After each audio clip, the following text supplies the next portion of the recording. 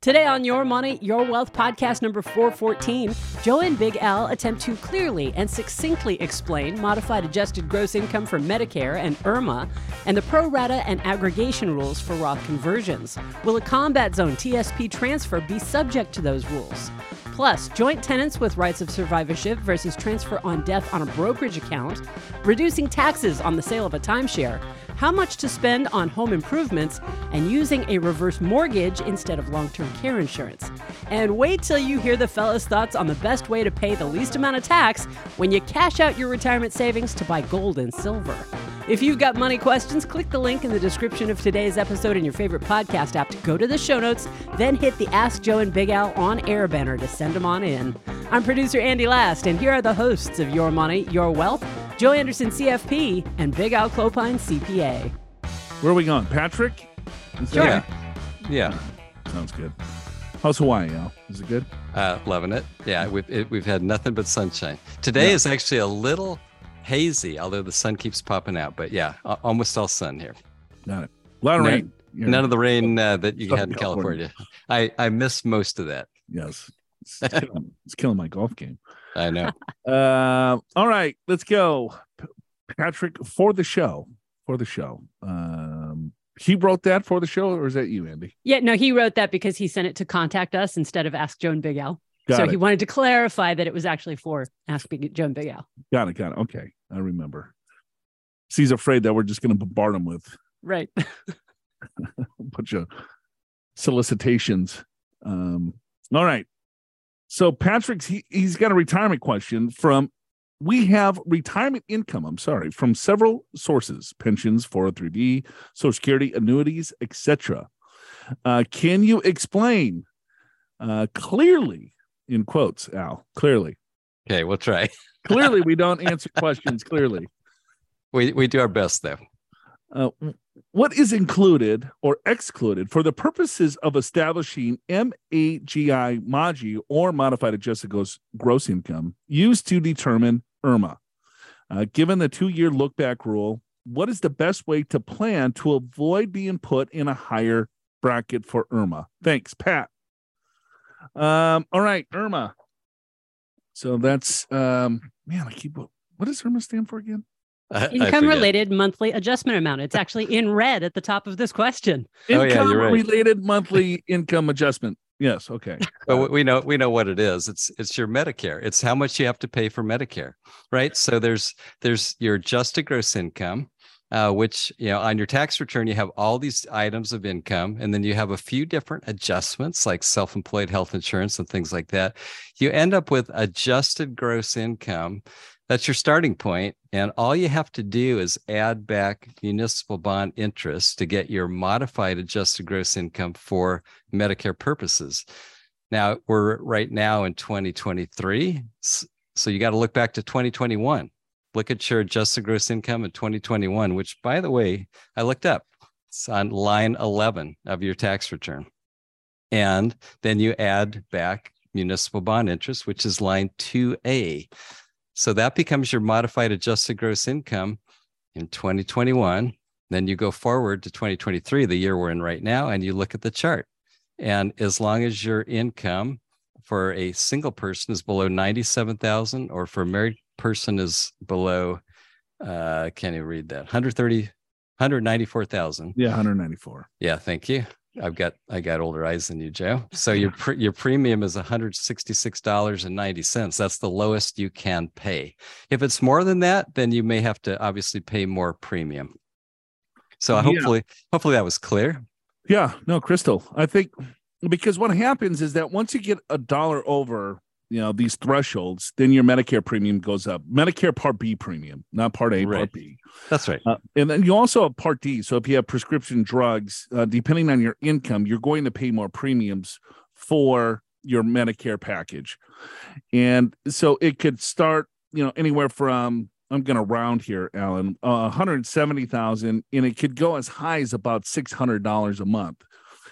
So really depending on your income, but it's not the income of that year. It's your income 2 years ago.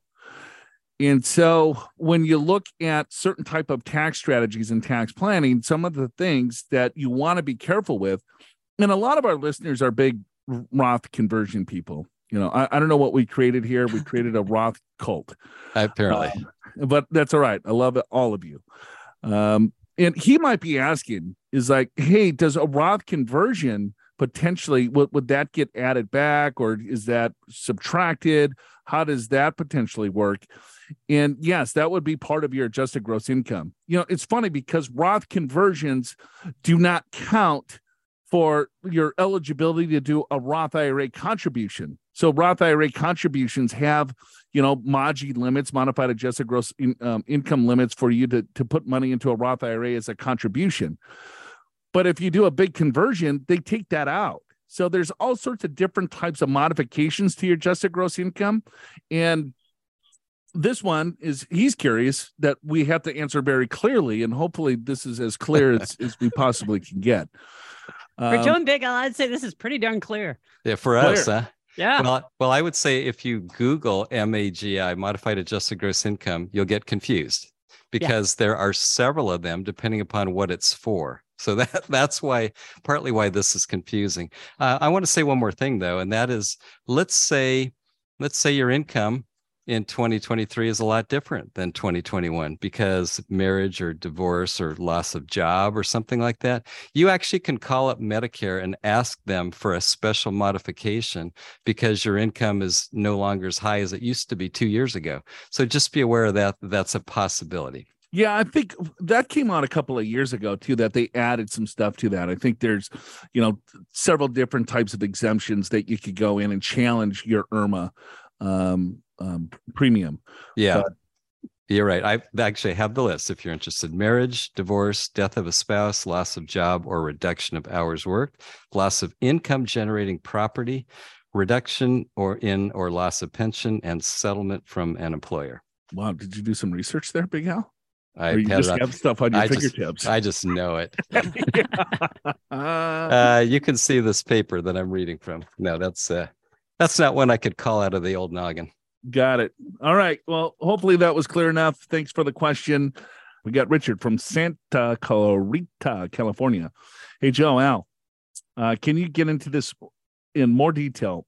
Got this from Investopedia regarding non-deductible IRA conversions to a Roth IRA. Based on the information below, what if I only want to convert the non-deductible portion, $20,000, to a Roth IRA, not the combined amount of $100,000 to IRA?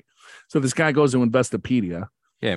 Doing a little research. Sure. Gets the strategy. I'm not getting the information I need. So let's go to your YMYW. Right. If you have both types of traditional IRAs, make a conversion is more complicated. So he's saying if he is not deductible and deductible IRAs. Unfortunately, you can't simply convert your non-deductible IRA. Instead, you have to treat all your IRAs of both types as if they were one big IRA. Then you must prorate. It is kind of a rat. You must prorate the amount of money you convert based on the proportion of the non-deductible versus deductible funds in the total IRA. IRS Form 8606, which is used to report the transaction, will walk you through the steps. There are also calculators online that are available. As an example, suppose Sam Smith has an IRA totaling $200,000 and wants to convert $100,000 of that into a Roth IRA. His basis, the amount he has already paid taxes on through his non-deductible IRA contribution over the years, is $20,000. Sam's basis of $20,000 represents 10% of his total IRA balance of $200,000. So 10% of the $100,000 he's converting into a Roth would be tax-free, while the remaining $90,000 would be taxable. If Sam is in the 24% tax bracket, the conversion would cost him $21,600. Actually, it would cost him at least that amount, depending on Sam's other income and how close he is to the top of the 24% tax bracket. Some of it might fall into the next highest bracket, be taxed at 32%. That is why anyone who's thinking of converting a significant sum should consider their current tax bracket and possibly spread the conversion out over several years to minimize the tax hit. Where's the question? Is that his question? No, his question was... Am I missing the page? What if I only want to convert the non-deductible portion, 20K, to a Roth IRA, not the combined amount of 100,000 of the IRAs? He just answered his own question. Yeah, we agree with Investopedia. There's the aggregation rule and the pro rata rule, but there is a workaround, Joe. And that is if Richard has a 401k plan at his work that allows money to be contributed from an IRA, he could actually contribute the pre-tax part of, let's call it 80,000, right? And get that in the plan. He's left with an IRA of 20,000 with basis, and he could convert that and pay no tax, because 401k plans do not allow you to contribute from IRAs anything that already has tax basis in it. Okay. So he said he had $200,000. So in that case, you would roll the full 200,000. They would look at it and say, well, wait a minute, you got $20,000 of after tax or basis. That would isolate the basis. And so then you could take the 20,000 and convert it and not pay any tax. Yeah. But yeah, we've talked about the pro rata aggregation rules on this show for sure many times. Maybe this is Richard's first go around. Yeah, maybe so. And he wants to, kind of brag and say, hey, look at how smart I am. Well, we do agree with Investopedia in this case. Everything that was said is correct. Yeah, I said 100 because that's what he said. He's got 100. The example in the Investopedia is 200. Yeah. So yeah. All right. Well, very good. We've got a bunch of new free financial resources in the podcast show notes today. Go get the new Key Financial Data Guide for 2023. One YMYW listener said recently that basically that one guide alone is worth the price of admission, which is free. But hey, you can also grab the Medicare Checkup Guide. Watch the latest episode of YMYW TV on how to avoid wealth busters and download the companion guide for that as well. But wait, there's more. Head on over to the podcast show notes and see. Just click that link in the description of today's episode in your favorite podcast app. We got Eric writes in all the way from Nebraska, Western Nebraska. Yeah, I'm glad he clarified that. Yes. It's like Southern California in Western Nebraska. Yeah, right. All right. Yeah, I was just going to say not that eastern side. This is the western side. Not to be confused. Yes. Hello, Joe, Big Al, and Andy. Thank you for answering my question about TSP and rollovers. I have been a longtime listener and enjoy the show very much. I find it to be an appealing combination of expertise and some entertainment. Please continue your dialogue, which some find offensive as it targets idiocy. That's me. Wow. Eric's being pretty honest with us, right? There's some entertainment and it's idiocy. Which it targets idiocy. It just targets idiocy. So other people. He's saying you guys make fun of people and that's a good thing. Got it. Okay. Well, he likes it, I guess. If my letter triggers a targeting of idiocy, fire away. I can handle it. Yeah, because he's from Nebraska. Yeah, Western is tough. Yeah, let's get it right. Pardon me. Western. All right, my wife and I are in our early 50s, live in rural Nebraska with our two kids, 13 and 15. We have a combined income of $130,000, but it's close to $170,000 from Roth conversions. We have about $750,000 in a taxable account, about $600K in IRAs, about $100,000 in Roths. All right, $7,000 in an HSA. So all totaling, he's doing pretty well. Yeah. So we got 8, 9, 10, $1.5 million roughly in liquid assets. Yeah, I'd say that too. Okay. Now, one of our long-term goals is to annually convert enough out of the IRA into the Roth. So in 20 years, the IRA has a balance of about $1.5 million and the Roth has a $1.5 million balance. So we figure our RMDs will start at about $60,000.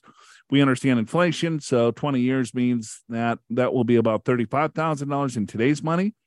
But we figure we can make up the difference with our taxable savings and eventually the Roths if need be. So he's doing some projections there. Yeah, he is.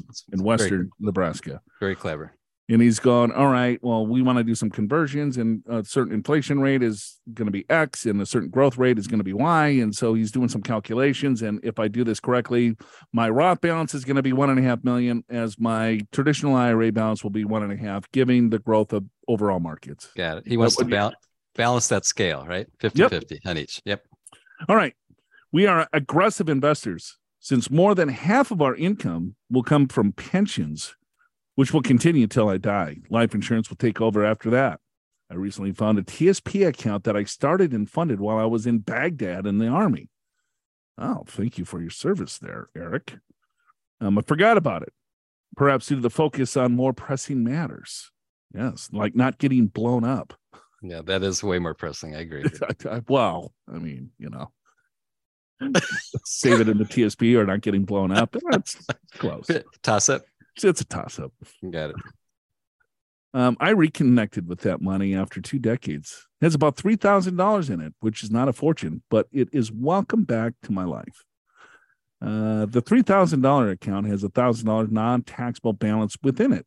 The non-taxable balance comes from the money I earned in the combat zone and will never be taxed and should never be taxed according to the TSP materials I have been reading. The TSP does not allow me to bifurcate the IRA and take $1,000 out and create a Roth. So I'll have to leave it in the TSP like that. I plan to transfer my money into my Fidelity accounts. The technician I spoke with at Fidelity explained the TSP will split the funds when they come into the account. I plan to take the $2,000 transfer to my IRA and the other $1,000 non-taxable balance will transfer to my Roth. My question is to you. Do you think I'll get hit with the pro rata rule when I deposit $1,000 into my Roth, even though it's called non-taxable? As I understand it, it would be 2/3 of the $1,000 going into the Roth taxable. This is not big money, but I would like to know how it will go down. What do you think about just converting all $3,000 to the Roth and just biting the bullet on the pro rata and paying taxes on $2,000? And then the money is forever taken care of. I plan to do more Roth conversions this year. Thanks for your spitball, Eric.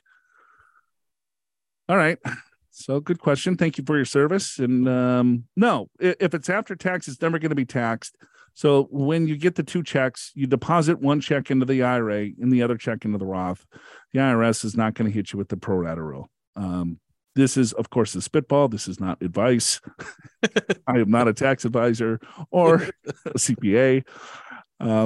But I guess if it was my money, I would just convert the whole damn thing.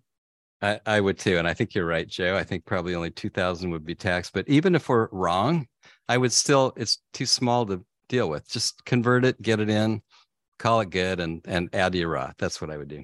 Because he wants 1.5 million in the Roth anyway. Yeah. He's going to continue to convert. So just convert the whole thing. Now it's in a Roth IRA. You pay taxes on 2. You got 1,000 in there. If you're worried about the IRS coming to get you on the pro rata rule, but no, it was a combat zone. And if they did, I would go and kick their blow them up. Something. Yeah. It's like, come on, he was fighting for our country. He gets a little bit of a break. Yeah. Well, plus I think you're right, Joe. And plus IRS is not going to care for a $3,000 conversion. I can tell you that. Yep. So, all right, Eric, thanks for your service. Thanks for the email. Western Nebraska. All right. And no idiocy there. No idiocy. It was thank you. Besides myself. I didn't even know what the hell idiocy. I couldn't even pronounce it. But you know what it meant. Oh yeah, of course. Yeah. Got Paul from PA writes in. He goes, I'm 72 this year. I receive Social Security, no pension. Did work as an independent contractor for 13 years. All work has come to an end in 2022 due to the economy. Approximately gross income for 2022 is $6,000 to $7,000 gross on 1099. My expenses are higher for said year. No issues here. For said year. Do you kind of talk like that, Big Al? Not normally. Income was $7,000. No expenses for said year. For said year. That's what that's accurate. That's what he said that year. That's right. I got it. I have an IRA and want to cash out all or most of it and buy gold, silver coins for the future. I have a carryover from capital losses of $13,000. What is the best way to handle paying least amount of taxes, being I'm required this year to take money out of the IRA, being that I'm 72 in June? My wife has been doing volunteer work from home daily, using her equipment and all utilities with no computation at all. With no computation. Do you think that's no compensation or computation? I don't know. I think, is he saying that he's not able to write it off? Okay. I have a 2-room office for my work also in my home. I also have a regular annuity paying higher interest for 30 some years. My wife has an IRA, also is required to start taking RMDs this year. The insurance people said they will send a 1099 on any withdrawals for 2023 that we take. Please best advise way to handle. Just trying to save money on taxes. I do not want to place gold and silver in an IRA account. I want possession of the metal. Okay. He wants to lock it up in a safe, Al. Yeah. Wants it, yeah, in a safe at his home, I He think. just wants to look at that gold and silver bullion coins. Yeah. Well, you're right. So it's a good quote. Let's see. Did he say how much is in his IRA? No, he did not. That's probably a really key component here. Or how much he wants to pull out. So he wants it all. He wants to just put it all in the safe. Probably. Cash out all or most of the money to purchase gold and silver. Yep. So anyway, so his income basically is negative after expenses. Let's see. I don't know. He could pull out, I don't know, we call it $90,000 and be in the 15 or 12% tax bracket. Yeah, I agree with that. But, well, plus you can add the standard deduction. So 100. Call it 115, 120, something like that. So yeah, that's how much you can pull out and stay in that 12% bracket, which if this is what you want to do, that's probably based upon what we know, based upon the facts here, that's probably what I would do. So if you want to pull it, so we don't know what the balance is. So we're in a marginal tax system. So you pull out X like we talked about. So the top of the 12% tax bracket is what, roughly 70,000? Or is it? I suppose for 2023 it's a little bit higher because of the inflation jumped these brackets pretty high. Yeah, it's actually almost 90,000, Joe. All right, so 90,000 top of 12, and then the top of the 22 is what? Call it 160. It is 190. 190. Wow. Okay. Yeah, jumped a lot. Top of the 24 is 364. So it depends on couple. Depends on how much this guy pulls out, right? Yeah. So some of it's going to be taxed at 12, some of it's going to be taxed at 0 because he's got negative income because he has these expenses. He has the standard deduction that he can take out, right? But then some of it's going to be taxed at 12, some of it could be taxed at 22, some of it could be taxed at 24, really depending on how much money that he has in the IRA. And he doesn't want to buy this stuff in an IRA. He wants he wants to hold it. Wants the pirate chest. Wants it in the house. Wants to be able to run away with it. And so anyway, another point. You think he's got a gun? You think he's got like a safe with a couple guns in there? Oh yeah, more than 2. Don't you think? Without question, he's got 2. He's probably got 2 guns per room. Probably. You never know coming in. You never know, right? Cameras everywhere. Triple locks on the door. You think he's got a generator? Yes, for sure. What are they? Anyway, I was going to say the capital loss carryover of 13,000. You can't use that for this. That's a capital loss. You can use $3,000 only against ordinary income, which is what an IRA distribution is. You can really only use that whole 13,000 in 1 year against a capital gain. So that's not going to help you too much. But if you just do the math, go back to my original statement. You start at $90,000 as the top of the 12% bracket, add a standard deduction of roughly $25,000, right? So now we're, what's that? 115, 120? I forget. 115. Let's call it 115. And you add the capital loss carryover of 3,000. Call it about 120, based upon, as long as you have no other income, you could kind of distribute about 120,000. Stay in that very low bracket, 12% bracket. Buy your gold, and then do the same thing next year. That's what I might do. Although I actually wouldn't do this investment wise, but anyway. But some people feel safer with that, and more power to them. All right, there you go. Good luck with that. Hopefully that helps. It's hard to talk about taxes if we don't know the account balance of what you want to cash out. So true. Just FYI, I'm giving like email pointers as we go here now. Yeah, that's good. All right. You got Jimmy writes in, Joe, Big Al, Andy, have a joint account. 1099 question. All right. My widowed mother has a brokerage account registered only in her name. She wants to add me to the account as a joint tenant with rights to survivorship so that when she passes, the account would just go to me without probate. I try to convince her to instead do the transfer on death registration, but she refused. No, Jimmy. Yeah. We are not doing this. I want you on the account. You are on the account, damn it. Whether you like it or not. You get nothing. She refused. It's like, Mom, put this on the, I can help you. No, we're not doing that. She said, I never heard of it. It can't be right. We can't. No, Jimmy, no, that's nonsense. She lives in Florida and is in a lower federal tax bracket. I live in California. It's high tax bracket. If both of us are titled on the account as joint tenants with right to survivorship, who will receive the 1099 and who is responsible for the tax on the interest and dividend distributions from the account each year? Does it make a difference whose name comes first on the account, on the registration? Thanks for all your good work. Your show is truly great, Jimmy. Well, thank you, Jimmy. Yeah, that's nice. Yes. Alan? Yeah. I have no idea what the answer is. Well, I think most banks will ask the joint tenant people what social security number to use. They don't split them. So in this particular case, you just have your mom's number, and then you don't pay any tax on it.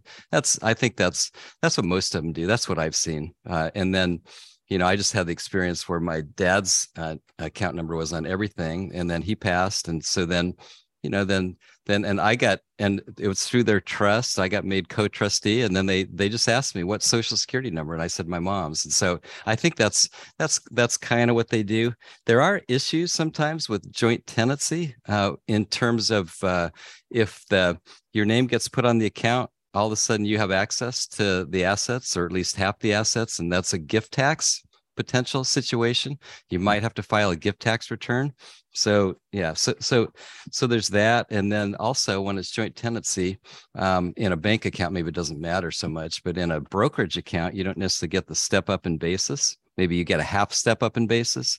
So just there's things like that to consider. But no, I think you're fine. I think you just tell the bank or brokerage firm, or whatever, who you want the what 1099 to go to. Yep, I think that's easy enough. How is inflation like Star Wars, and why do financial markets do better when people feel bad? Hint, it's because the markets don't care. Pure Financial Advisors EVP and Chief Investment Officer Brian Perry, CFP, CFA, answers these questions and many more in his Q1 2023 Market Outlook and Review. It's waiting for you in the podcast show notes. Find out what happened to stocks and bonds in 2022 and get Brian's thoughts on whether the classic 60-40 asset allocation model is broken. We really had a good time with this one, so don't skip it. Just click the link in the description of today's episode in your favorite podcast app to go to the show notes and watch the Q1 Market Outlook. We got one all the way from St. Croix, from Island Gal. Greetings from sunny St. Croix, where my drink of choice is Cruzan rum punch. Yeah. Cruzan, I guess. Yeah. Never heard of it. Me neither. A little rum punch, or a local Mutiny Island vodka with a splash of ginger beer. You ever have ginger beer and vodka? No. I don't think so. I don't recall that combo. Yeah, I don't think I have either. I have ginger beer with bourbon, but well, I've had a Moscow Mule. What's in that? Yeah, that's ginger beer. I know, but what's the alcohol? What's the other alcohol? I have no idea. We don't know. Maybe is it vodka?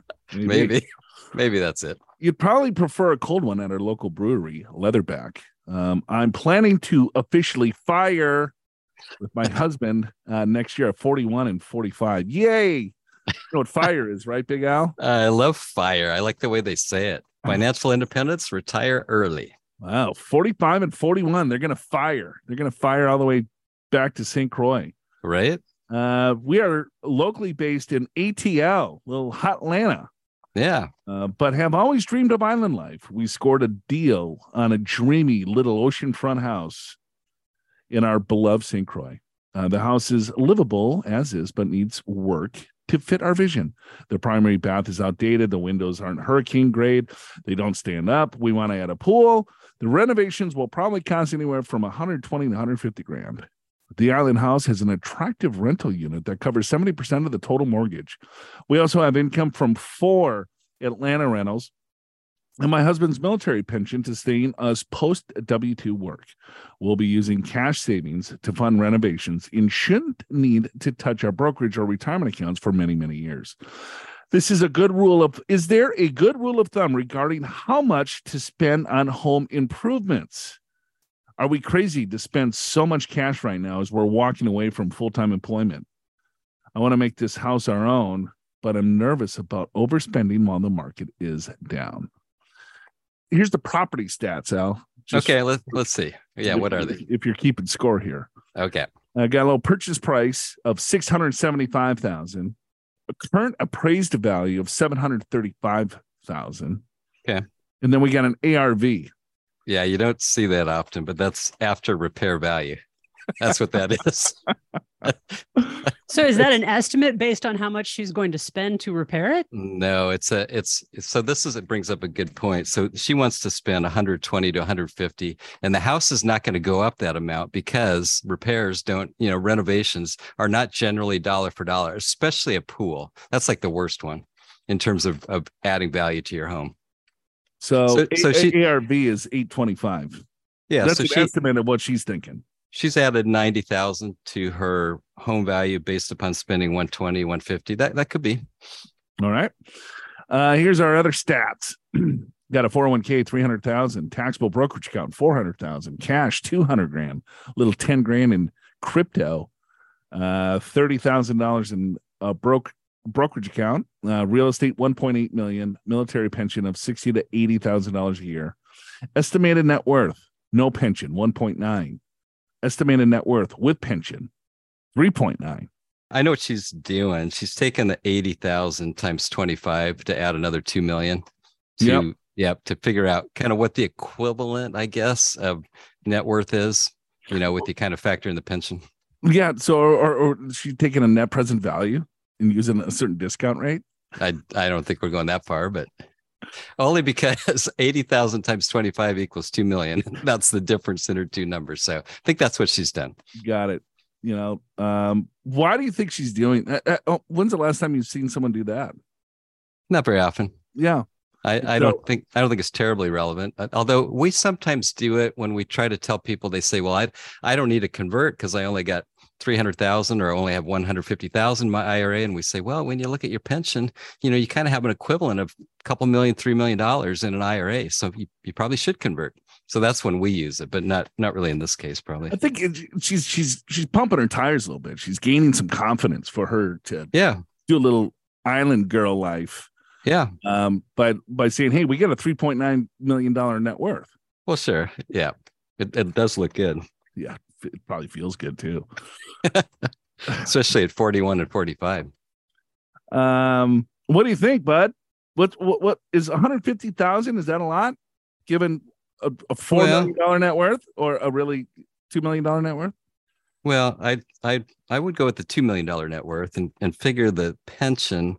I guess she's saying that it covers their spending, right? Is that what you got out of this? Because she doesn't say her spending, but she said she wouldn't have to touch anything for a while. Correct.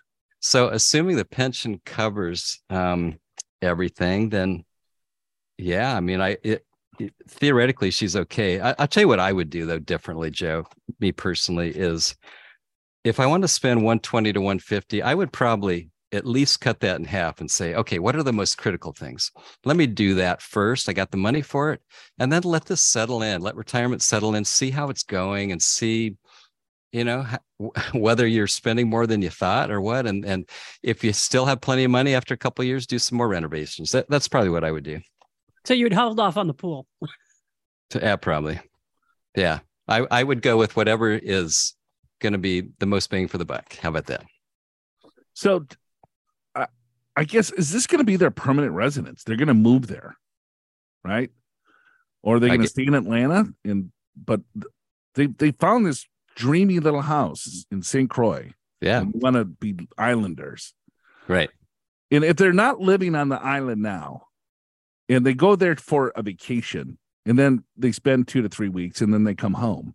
Right. I think it's going to be different if you live on an island. I totally agree. I mean, I can't tell you how many people come to Hawaii for a couple of weeks and say, I'm going to live here. And then they buy something and go, well, it wasn't quite what I thought. Right. Now, I on the other hand, made it past that hump. I'm fine being here. But that's a really good point. It's another reason not to overspend up front. Right. And unless they're currently living there, they lived there for a couple of years, and this is their not, I guess, a forever home at 42 and 45 or 41 and 45, but if they want to stay in the house for, 10, 20 years, I don't see anything wrong with putting the money in and making it your own and being comfortable, and you're retired and this is where you want to hang out and this is where you're going to spend a lot of your time. Because if you don't necessarily need to touch the assets, you have other assets, and they're still really young. I would imagine they might want to go back to work or do something to have some income. But I do like your thought, Al. You're more responsible, I guess.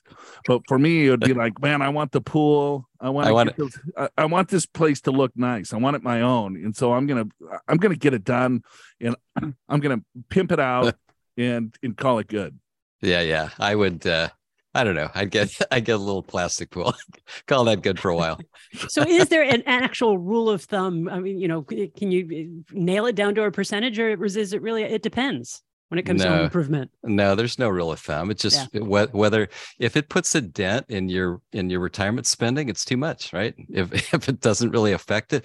All I'm saying is they haven't retired yet. It sounds like they're planning to officially retire. That's what it said at the start. So I would rather have them spend some, see how it goes. And then if it seems like, okay, this is our place, then go for, and they can feel like they can afford it, go for the rest. That's what I would do. When's the last time you've done renovations at any of your places?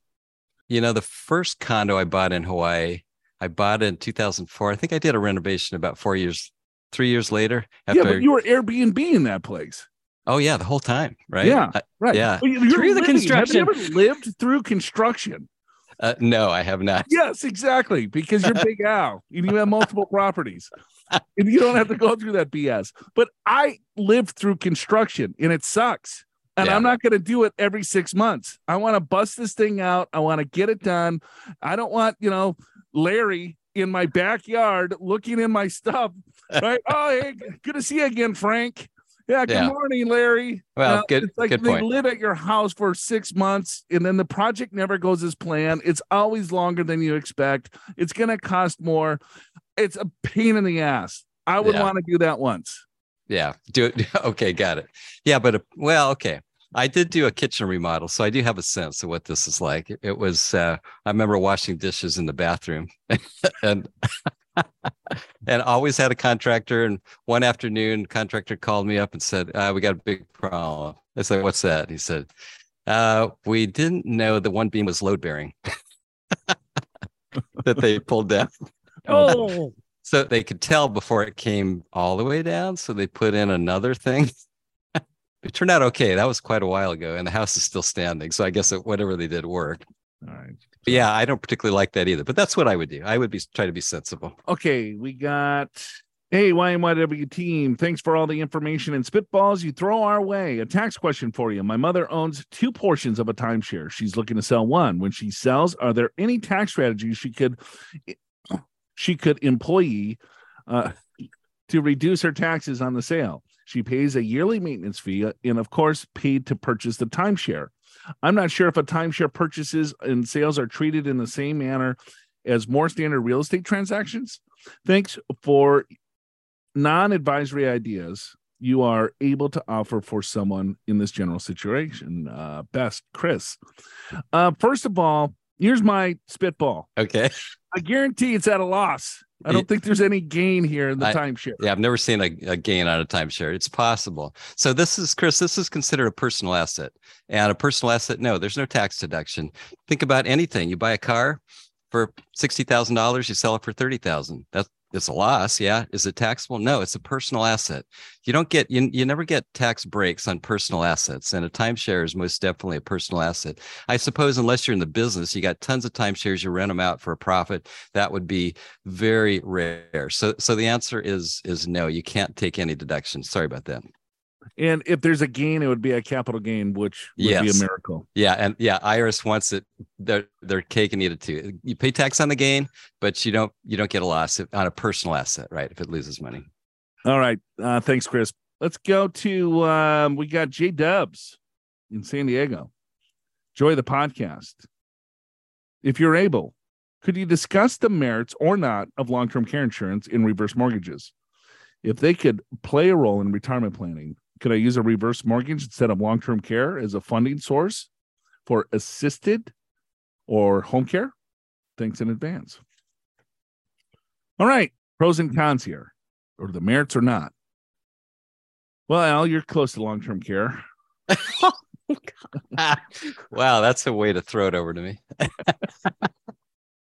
Yeah, I think, well, here's my opinion. Long-term care insurance is fantastic, but it's expensive, right? And if you wait too long to get it, it's quite expensive. And understand long-term care is not necessarily unlimited.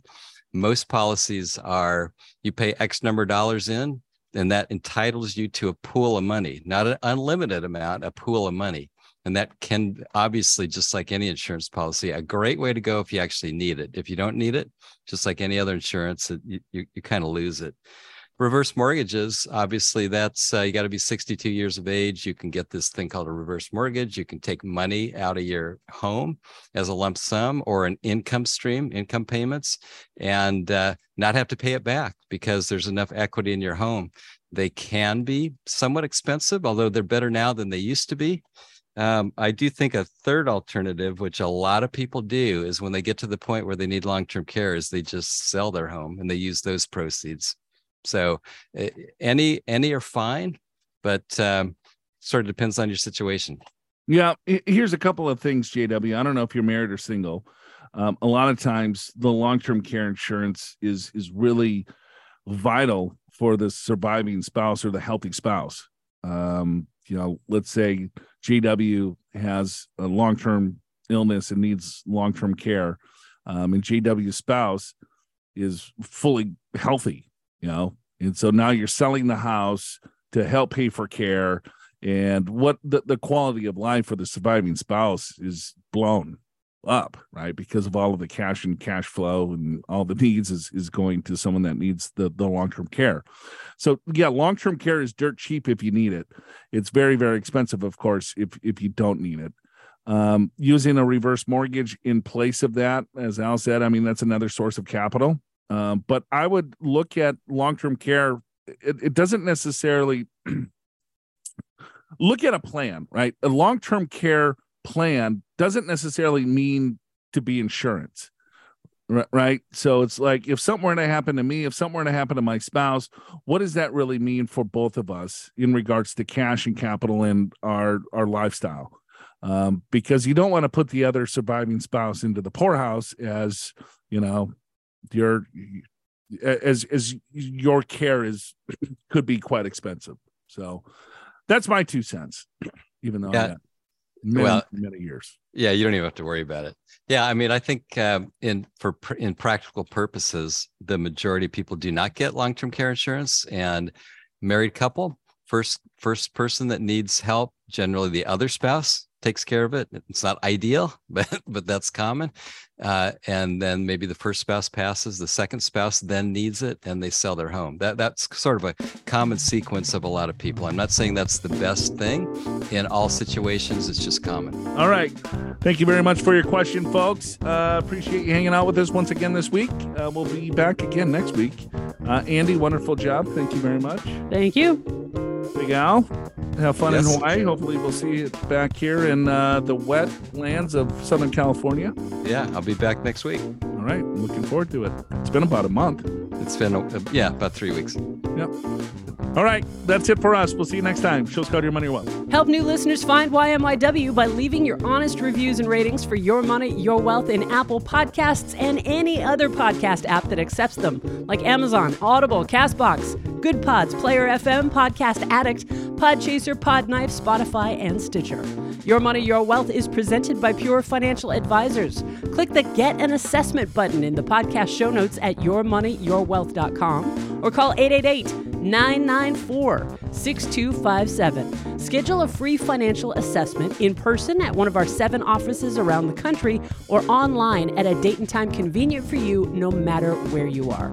Chances are one of the experienced financial professionals on Joe and Big Al's team at Pure Financial Advisors will be able to identify strategies that'll help you create a more successful retirement.